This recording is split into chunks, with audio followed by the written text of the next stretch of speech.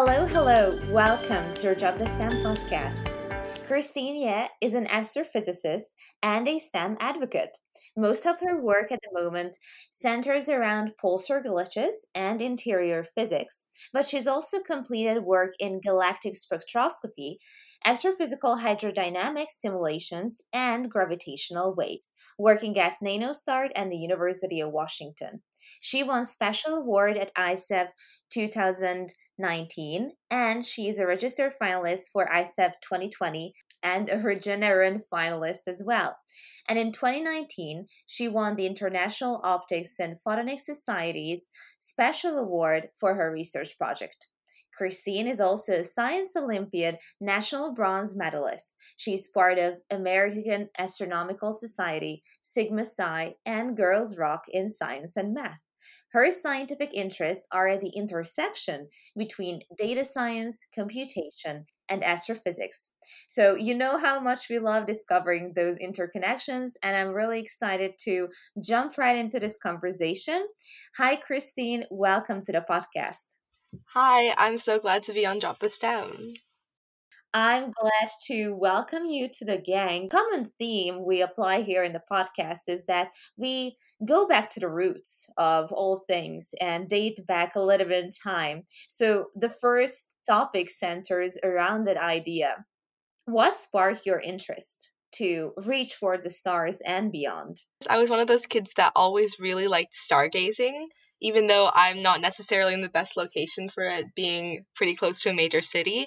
But my favorite object to look at was the Pleiades cluster, which is the Seven Sisters, and it's basically a very iconic group of stars that's really famous in both mythology and astronomy. But I actually found that the science we did in primary school kind of turned me away from STEM in general. But through outside activities such as Science Olympiad and learning more about astrophysics, I eventually regained that initial love for science. Right now, my biggest inspirations are honestly astrophotography, from amateur photography I can take on my iPhone to the Hubble Space Telescope. I love looking at pictures of supernova remnants, planetary nebulae, gas filaments, and galaxies, and it really puts into context our place in the universe.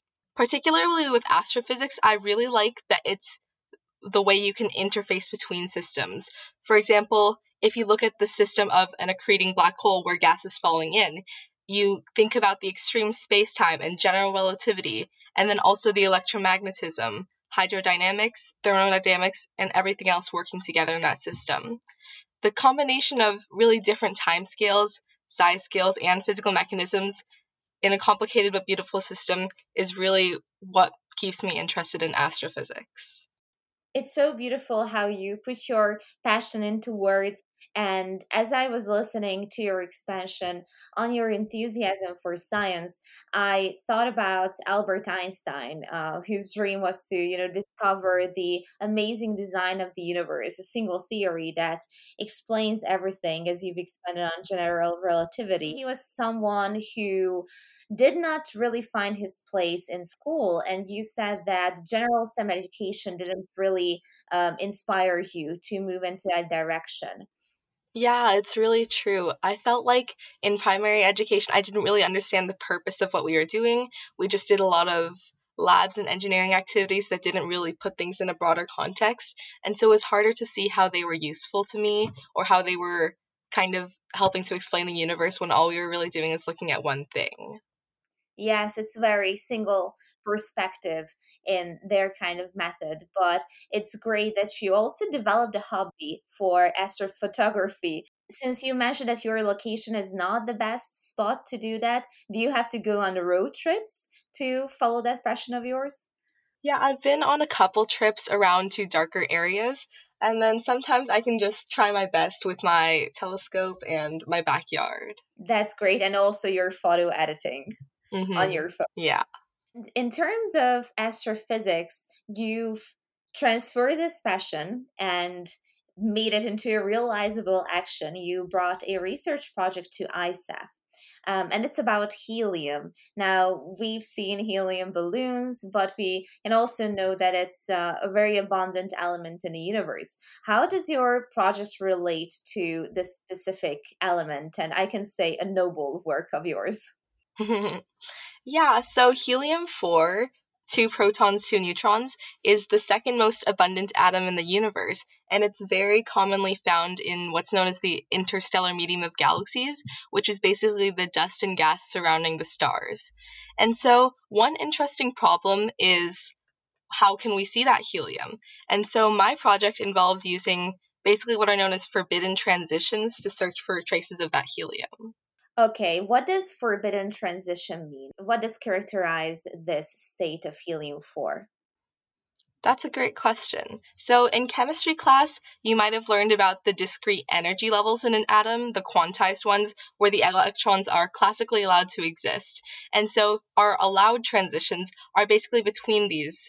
And so, these produce the brightest spectral lines, and they're very commonly occurring in the interstellar medium.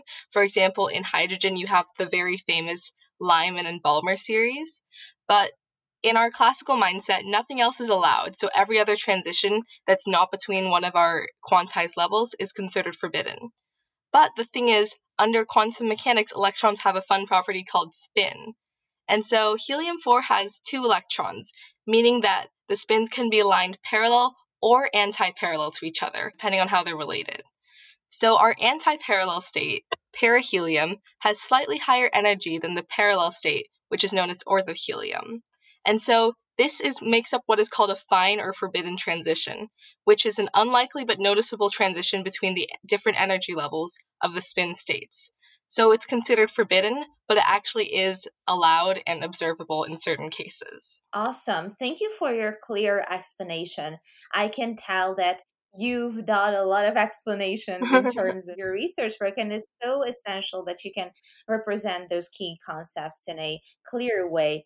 And what I love is that, in school, we usually learn about the classical concepts of one particular subject, but when we dive deeper into it, anomalies or forbidden states can come up. So it's very cool. Yeah, it's so awesome how, everything's just so complex. Absolutely. You've had the initial idea. How did you approach the research project? What was your methodology? Yeah, so I worked with data taken by a number of infrared spectrographs, many of which were at NASA's infrared telescope facility.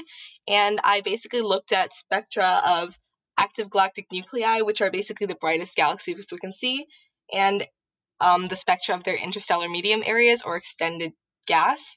And so I looked in the infrared for signatures of those lines because in the lowest energy levels of helium, the fine transitions are generally in the infrared. I see.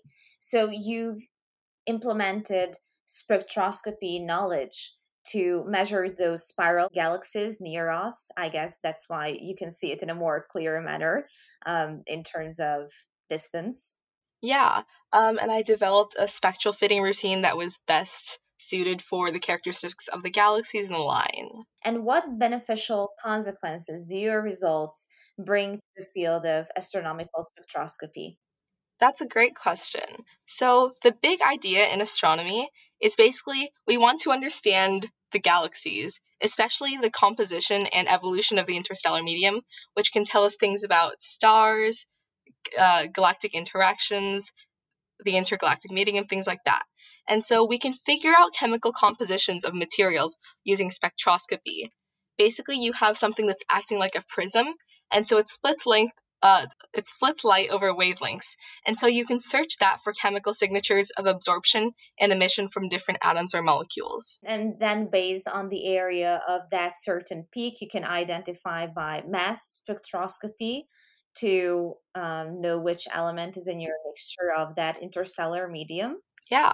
So fine transitions are these probes of lower energy regions where there isn't enough irradiated energy to really reach the thresholds of classical transitions, which tend to have higher energy, so they're in the visible or UV. A great example is the H1 line at 21 centimeters, which really revolutionized radio astronomy in the past couple decades. So the lines are studied are a similar probe in the near infrared for low energy helium 4, and it can basically help us with astronomical spectroscopy to understand the distribution of helium and hydrogen together in galaxies. star clusters, galaxy clusters, and similar areas, and also to be able to derive the column densities, which is a great test for Big Bang nucleosynthesis. And it just provides a lot of interesting new insights on the interstellar medium. Very interesting. So your research really focused on mapping and deciphering the masses of helium in the universe, which is such an essential component to the formation of the universe from an evolutionary perspective. Yeah, exactly. And congratulations on your work because it's been awarded at ISEF and you're a double alumna, we can say that. So, what does the ISEF experience represent to you? Honestly, ISEF is what I consider to be the best week of the year. It's a great opportunity to share my work, receive feedback, and sometimes recognition, and also interact with so many other young scientists from all around the world. So I've met a lot of amazing friends, both from my state and also across the world. And I really appreciate the opportunity to interact with not just other young scientists, but also the judges, which are scientists and scientific professionals. And then ISEF is also just so much fun. So my some of my favorite moments last year were at the mixer when the floor was shaking and the ISEF night event. It was honestly awesome and honestly a great way to support high school research, and I really hope to be back. Yes, on that mixer note, so funny to see that, these passionate kids about science were measuring shaking or the intensity of the floor shaking. So they were measuring it with the device. And I think it can prove that you can both work hard and play hard on the grounds of ISEF. Yes, exactly. That's what makes ISEF so great. And how was your judging experience? I can sense that you've had a pleasant experience in the auditorium hall. Yeah, I really enjoyed interacting with actual astronomers and physicists when I was getting judged. They had great questions, great things for me to think about. They asked a lot of tough but interesting questions that I think really made me better when deciding how to continue my research and deciding how to start new projects. So I really appreciated getting all that feedback. Yes, and present you in new directions.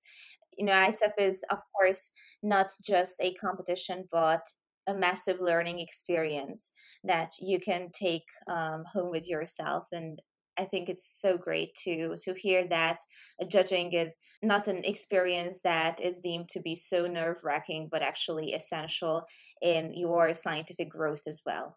Yeah, it's a little scary, especially since last year was my first time, but I really felt like I learned a lot coming out of it. Continuing your project, you've gained scientific work experience at Green Bank Observatory and NanoGrav as well. Could you expand on those scientific endeavors? Yeah, so Nanograv is the North American Nanohertz Observatory for Gravitational Waves. It's a big mouthful, but if you think about in 2015, when LIGO detected a gravitational wave of a black hole merger, that really revolutionized a new field known as multi-messenger astronomy.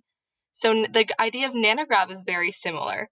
Basically, you use pulsars, which are really quickly rotating neutron stars, in an array across the galaxy to search for gravitational waves.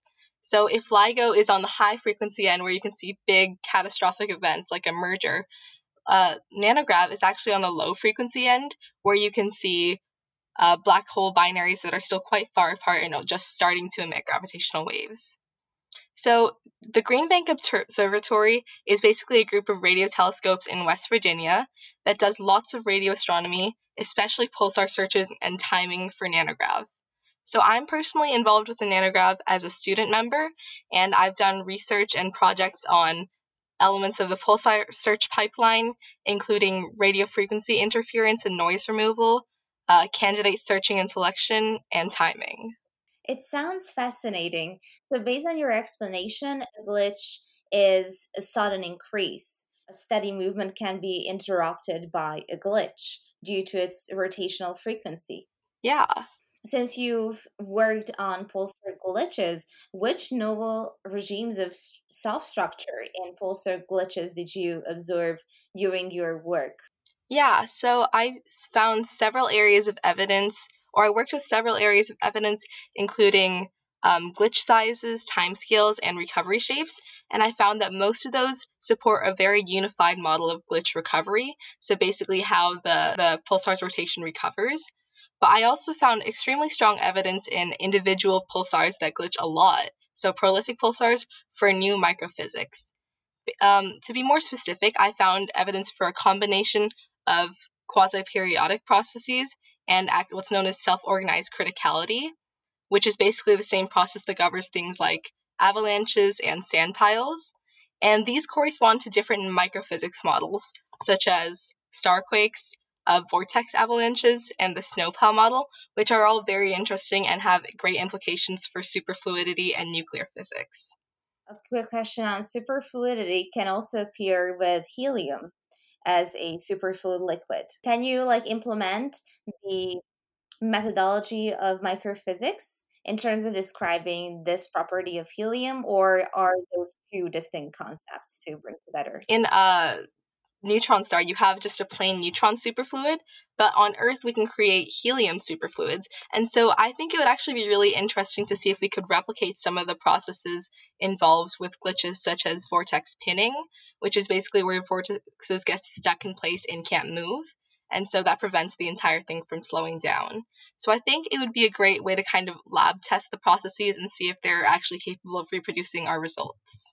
I see, implementing rules that are applied in a different manner and in different space, to say that. Yeah. I also did a bit of review work.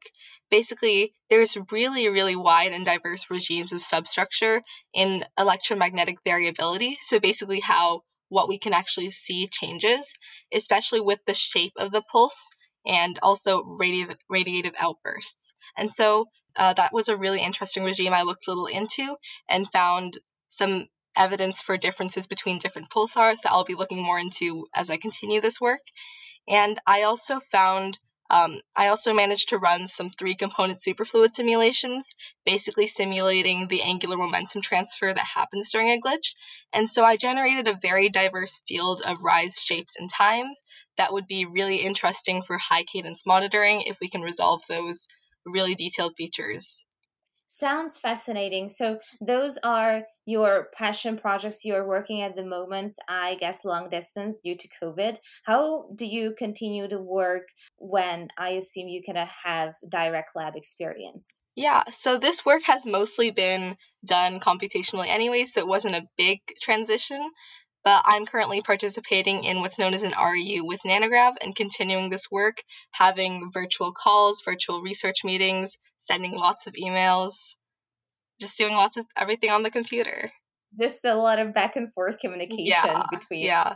It is pretty tough to get new ideas and talk to mentors when you have to send everything over email. It really increases the amount of time you need, but it's all doable.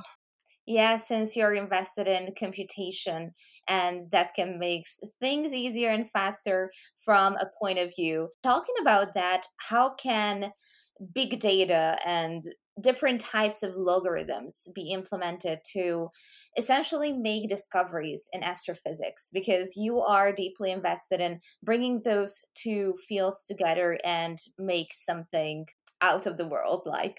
hmm Yeah. So it might not seem like it, but astronomy is actually now a huge data science. So one of my favorite examples, the Canadian H1 mapping experiment, or CHIME, which does work with fast radio bursts, pulsars, and cosmology, processes 30 terabits of data per second on its back end. And so today, nowadays, our instruments cover basically the entire electromagnetic spectrum and often cover very large areas of the sky in extremely high resolution. And in the future, with the Legacy Survey of Space and Time, which the astronomy community is very excited for, launching in 2021, it's going to scan nearly the entire sky every 3 nights, detecting 10 million new objects or changes per night, and producing 15 terabytes of data over a decade. So that's clearly tons and tons of data to sift through. So with all that data, there's tons and tons of ways to apply computation, algorithms, or machine learning. One exciting example is orbit determination for near-Earth asteroids. So the idea or the problem is that you have objects that are appearing to be moving across the sky, but because you have so much data, it's really hard to basically can't manually link them. So you build algorithms that can actually link those photos for you and develop the orbit. So two algorithms I've found really interesting are, one of them is HelioLink, which basically uses little tracklets or movement vectors. It was developed by a group at Harvard. And another is Thor, which was developed at a group actually at my local university, UW, at the Dirac Institute. Another interesting problem is the idea of source separation and classification. So if you have galaxies and stars, you need to be able to separate them on the sky and also tell them apart, which gives us, that way you have a lot of data to do big statistics on the sky. Awesome. And you've talked about connecting objects and two different types of algorithms. So, how does Thor differ from HelioLink developed by Harvard? Yeah, so the idea of HelioLink, basically it uses clustering and tracklets. So it takes the image, it tries to match two things, and then it kind of develops a little vector arrow that shows how it's moving. And so if you project that into a certain parameter space, you can actually you can basically see how they cluster. And so it uses that clustering to develop the orbit. Thor does not use tracklets. It instead projects everything into a heliocentric view, which is basically if you were at the sun and looking around, how would it look? And so that's what makes it different, because it doesn't need tracklets or even to cross correlate images. It just looks for orbits in the sky. I see. So, different methodology, but they sound really cool. Reflecting on those new discoveries, how do you think that the relationship between society and science will alter in the future? Because with that sufficient amount of data, do you think that people who might not be closely related to science but interested in astrophysics would start doing their own research because of the availability of the open sources? Yeah, so there's great potential for what's known as citizen science. Citizen science, I think, really got its start in astronomy. So nowadays, there's tons of projects such as Zooniverse, which is on Zooniverse, where you can classify galaxies or search for planets or look at the Martian surface. And so those are all ways that scientists deal with their data by actually allowing citizen scientists or just normal people to work with real astronomical data. There's also tons and tons of archives from every telescope. Astronomy is very open source, and so even though there's a proprietary period, most data is openly available after a certain number of months. And so that's really a great opportunity for anyone interested in astronomy to try working with data. And then there's a really interesting project known as Einstein at Home, which is also citizen science, but instead of working with data, you can actually simulate black holes by offering to use your computer's basically processing power to help on a massively parallel simulation. So those are all really, really interesting ways that normal people can get involved with astronomy through this big data. Einstein couldn't have thought that he would someday be at other people's homes. I think it's fascinating that astronomy is such an open field and allows that availability to people and start doing their own research projects as well. And in terms of application developments, there are a large variety of applications you can implement. Like I know the one in which you use your iPad or your tablet and you point it to the sky and it actually shows you the different stars that are right above your head. Yeah, I've actually got that app or a similar app, and I use it when I stargaze when I don't feel like looking at the maps as much. That's great. And you can use it from your bedroom when the roof is blocking the way. Yeah. We've talked about envisioning the future, but do you think that there would be other discoveries in astrophysics or any related fields that will alter the way we look at STEM in the future? Yeah, so there's been a lot of people are very interested in unifying general relativity and quantum mechanics so it's workable on every scale, because right now things break down at very small and very large and very extreme scales. And so people have been interested in string theory for that reason, even though string theory doesn't many astronomers don't really think much about string theory because it doesn't have observable consequences that we know of right now. so it would be very hard to detect. But the idea of developing quantum gravity, or basically a new framework that describes the entire universe, has a lot of potential. I think inspires a lot of people to go into physics. When you mention string theory, I cannot stop myself but think about the Big Bang Theory when Sheldon is trying to discover the rules in string theory. And that's why I think it's a brilliant show. Quantum gravity is such I think exciting idea to dive deep into. Quantum is used to accelerate things that has been a roadblock for the last 50 or 60 years. So it's definitely an interesting field to tap into and see how it's going to alter in the future. Yeah, and it's a very tough field to do work in because you're essentially throwing away everything you think you know about the universe and trying to develop something that can recreate everything you see, but in a totally different way. Absolutely. Inspiring to hear you expand on all of those discoveries and how you envision the future of science. And asking from you, being an accomplished science presenter, what are your techniques or what's your motivation? How do you make the wonders of STEM exciting to your audience? So I think my number one tip would be to tell a story. So research is a journey, and your presentation should kind of express that, how you came up with the idea, the roadblocks you ran into, and hopefully the big new insight or whatever you came up with it at the end. But in that respect, you should also know your audience and your goals of the speech and keep it appropriate. So, for example, third graders might not want to know about how you got stuck for 2 weeks trying to write a certain line of code.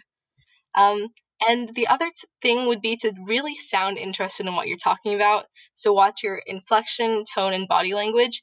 And you can improve that by being prepared and just practicing a lot. Yes, even by standing in a position while your arms are a little bit away from your body and your palms are facing forward, that you're open to receive new information, can signal nonverbal communication signs to the judges. Yeah.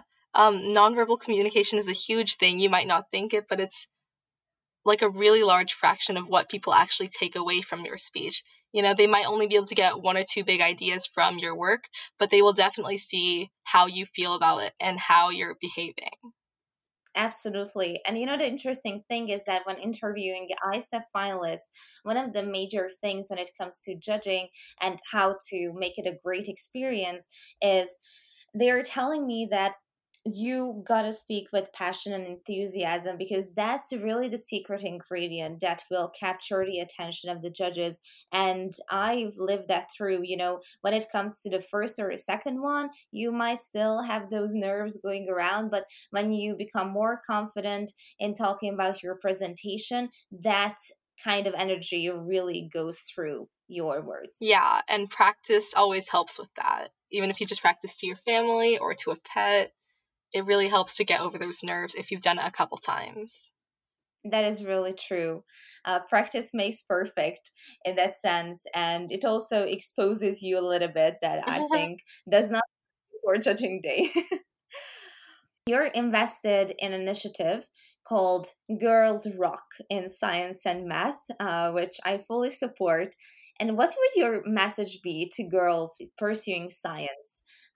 There are a lot of listeners who are continuing research right now, and it's very inspiring to receive messages, listening to the podcast, and all of your inspiring stories help them move forward in their research work. So, what would you say to those girls? So I think my biggest message would be to just don't be afraid to speak up and promote yourself. Because statistically, women tend to be shyer in professional environments and suffer from imposter syndrome more, and generally downplay their accomplishments, which can be kind of harmful to them professionally. But I think just understand that you are smart and capable, and your work you're doing is really great, high quality, and that can kind of help you start to break down that imposter syndrome. And also try to make connections with both peers and mentors, which is especially helpful if there are other women and they can both act as role models for women in science and also help advise you on topics both in general and specific to the experience of a woman in science. And, you know, you can do it. Science is for everyone. Absolutely. You can develop another type of connection with women in science. Of course, interactions with men in the field are so valuable, and I could talk about my own experience that I could learn a lot. But there's an inspirational power of receiving encouraging messages from accomplished women in STEM. And you've raised such a valid point on accepting accomplishments. Downplaying yourself does not help your case at all. There's first interaction at YouTube when a woman actually compliments another woman, "Oh, you look so beautiful today," and the response is, "Oh no, that's not true." Whole chain reaction continues until someone says thank you, and then everybody looks at her in such an awkward way. And I think that also applies here. Yeah, definitely. Has there anything been in your research work when you felt like you wanted to stop, or has it been a continuous effort that you put in your research work? Have you experienced any roadblocks? Yeah, so there are tons of things that, like, when you come onto a research project, when you just start it, it's really hard to get oriented. So you have to learn, different data formats. You might have to learn a new coding language or new programming techniques. And you just have to, like, it takes really a lot of hard work to get to a point where you can where you can be happy with a research project. But I think all that hard work and all the roadblocks you go through are part of what makes the final product really worth it and gives you that kind of fuzzy feeling of, oh, I did it. Yes, it gives you a really rewarding neurological boost Hmm. knowing of the best, the energy and the time you've put in that work. And perhaps that discipline you have in yourself might come from the fact that you're training under an advanced Russian ballet curriculum, performing major roles in productions such as The Nutcracker and Don Quixote. So, what are the best and less favorable parts of professional dancing? Could you expand on that professional hobby of yours? Yeah. So I think my absolute favorite part is just the work you do, the constant work towards perfection. It involves a really systematic, logical study of human anatomy and also human physics, as well as the classical technique. And I just really love going to class where I can focus 100% on my ballet technique, take my mind off other things, and just work really hard on getting better. My least favorite would probably just be it's a beautiful art form, but it's also very painful. So, point shoes, kind of unnatural positions, injuries, they're all part of the journey to create beautifully, but they're not exactly the best part of I can believe that it. it's a very rigorous training process, and you can see documentaries on YouTube portraying that side effect of performing such a beautiful dancing act. It's so cool that you can also apply analytical skills. You performed in some major acts. What is your mind state when you are on the stage? Do you think about all the people watching you, or you're really focused on getting the moves right? What is going through your head at the time? I think the goal in all the rehearsals we do is to basically make all the difficult movements we're doing so natural that you don't really have to think about it when you go on stage. And so when you go on stage, you think about your technique, but you can also think about how to express yourself and how to perform for the audience. Being very stable and confident in how you perform those different movements, but also having that interaction with the audience to make it exciting and Yeah, enjoyable. exactly. And what would be your dream role? I'd have to say either Giselle or Odette from Swan Lake. Both of them have really magnificent music. Swan Lake has Tchaikovsky's famous score and also beautiful choreography and costuming, but paired with heartbreaking, beautiful stories. And so I think those two are both my favorite ballets and my favorite characters. Those really are magnificent. I've seen the Swan Lake performed by actually a Russian ballet group, and it was truly breathtaking. Yeah, it's just so beautiful. So if that happens, just let me know because I'm really you want to get that role. And you also play classical piano and violin. When we were talking about science and your hobbies, I love seeing that the interconnection between science and art takes place in so many diverse forms. Do you see connections between those two fields? Yes, definitely. So they both share elements of creativity and systematic or methodical study. So music we think of as inherently creative, but it's science is actually also very creative, even though it is also super systematic.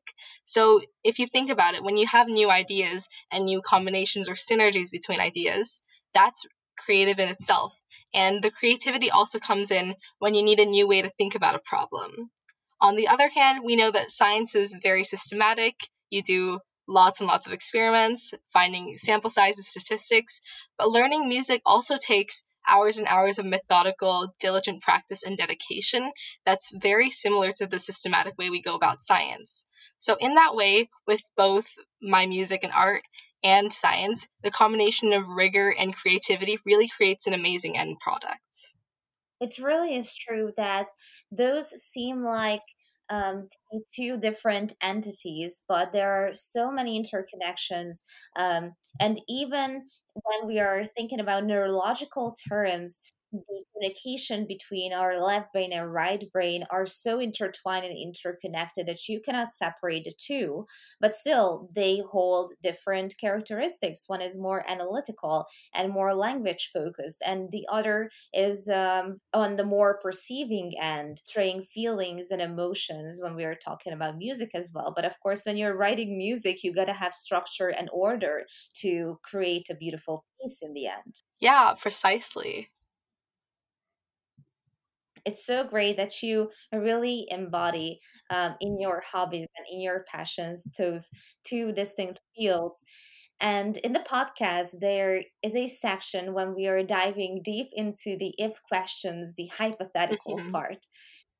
So, if you could have dinner with anyone living today or in the past, of course, we cannot travel to the future, who you choose and why?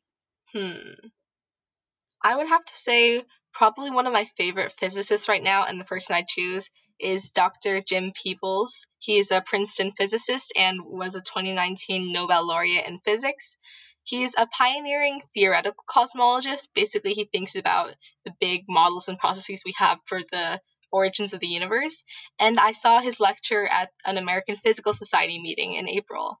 Basically, he's more or less the founding father of modern concordance cosmology, or the most widely accepted theory. He spent over 50 years of work developing the field from really what was just like random metaphysics, what if this happened, to giving it respectability and a quantitative and observable side. He was a leader also in developing Lambda CDM, which is basically the model of the universe that combines cold dark matter and a cosmological constant, which is dark energy, in the framework of general relativity. And so that's been extremely well supported by observation and simulations today. He also made tons of other major contributions. I'm surely can't list them all, but things like the nucleosynthesis of elements in the Big Bang, dark matter halos around galaxies, and the cosmic microwave background. I think it would be great to just sit down, really understand the process of developing a field and giving it the respectability it didn't have before, and also giving it really just turning a field from something barely anyone thought about to something that has thousands of people working on it. Introducing a constant in general relativity is truly a milestone. And with those diverse research discoveries, what would you ask him? Like, what would be the topic of your conversation? How would you approach that situation? I'd really love to understand how he comes up with ideas, where like who he talks to, how long it took him to get through them, and then also just how he managed to keep going even when people didn't necessarily respect the work he was doing, or they thought of it as kind of almost a pseudoscience.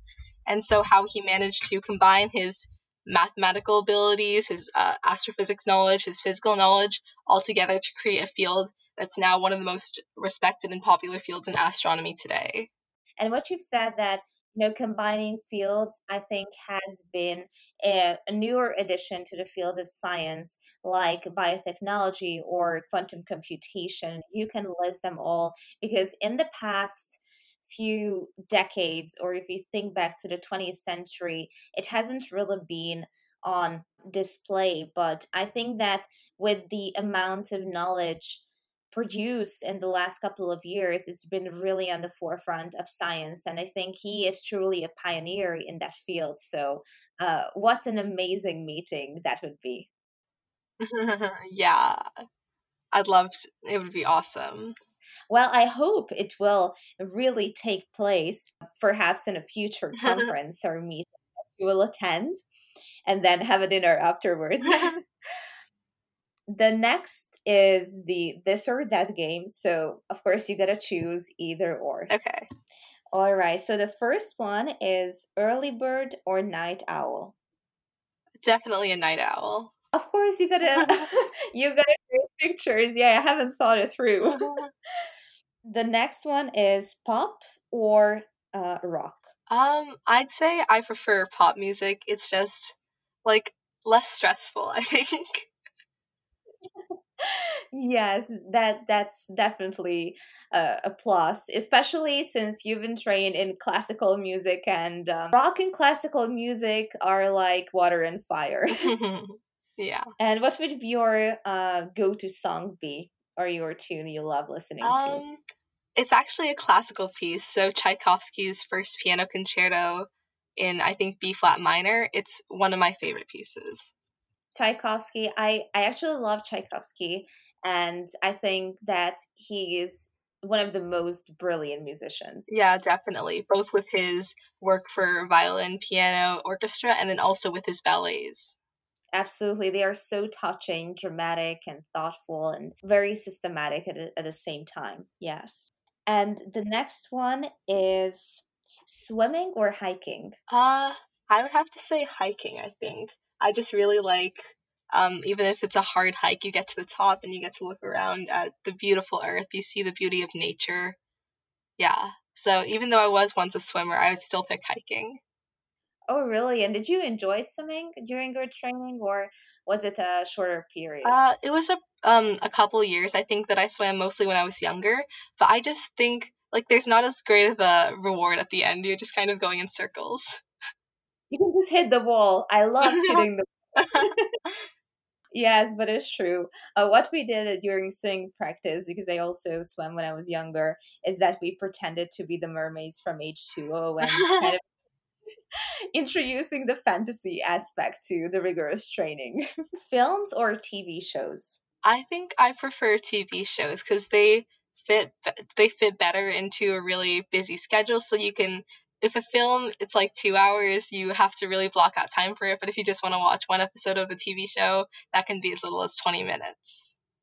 Yeah, I mean it's more efficient in that manner. That and the last one is going with the flow or following a plan. I think I do better when I follow a plan. If I go with the flow, sometimes I end up for hours on TikTok. So, you know, I do like to make. Are you a TikToker? I've never made a TikTok, but I do like watching TikTok. Okay, do you have a theme on TikTok? Because it's grown out to be this massive community, but you can find subsections on TikTok as well. Do you have a favorite one? Not really. I do follow a couple of like the scientist TikToks, so people that work in labs that make TikToks about their lab life. Sutherland Physics is one of my favorites. He basically talks about the life of being a physics teacher. There's so many such a diverse number of topics on TikTok. It's really amazing. It truly is amazing. It's turned out to be this new form of communication. Yeah, it really has. The last question, which truly encapsulates everything we've been talking about, what does science mean to you? I think if I had to summarize it like really quickly, I'd say it's basically the methodical and creative pursuit of truth about the universe. And so you're building and improving the models of the universe that can really replicate everything you see and everything that happens. And if your model doesn't work, you just make it better and you keep building on the knowledge that humans have as a society. It's great that you focused on truly getting the gist of thinking beyond your borders and viewing science as part of a greater whole, since you are truly investing the universe and its beauties and Hmm. intricacies. Yeah. Really reflects that internal motivation of yours. And thank you for expanding on your research work on the wonders of the universe and all of the cool projects you've been working on, including outside of the projects work as well, like your ballet career and your musical aspirations. So, thank you for coming on the podcast. Yeah, I'm so happy to be joining the Drop the STEM gang, and thank you for having me. Hope you enjoyed today's episode. The podcast is available on Apple Podcasts, iTunes, Spotify, and SoundCloud. If you want to show your support and be updated on all the news, make sure to hit that subscribe button and follow the pod on Instagram and Facebook as well. As always, thank you for taking a few moments of science with us, and stay tuned for the next episode.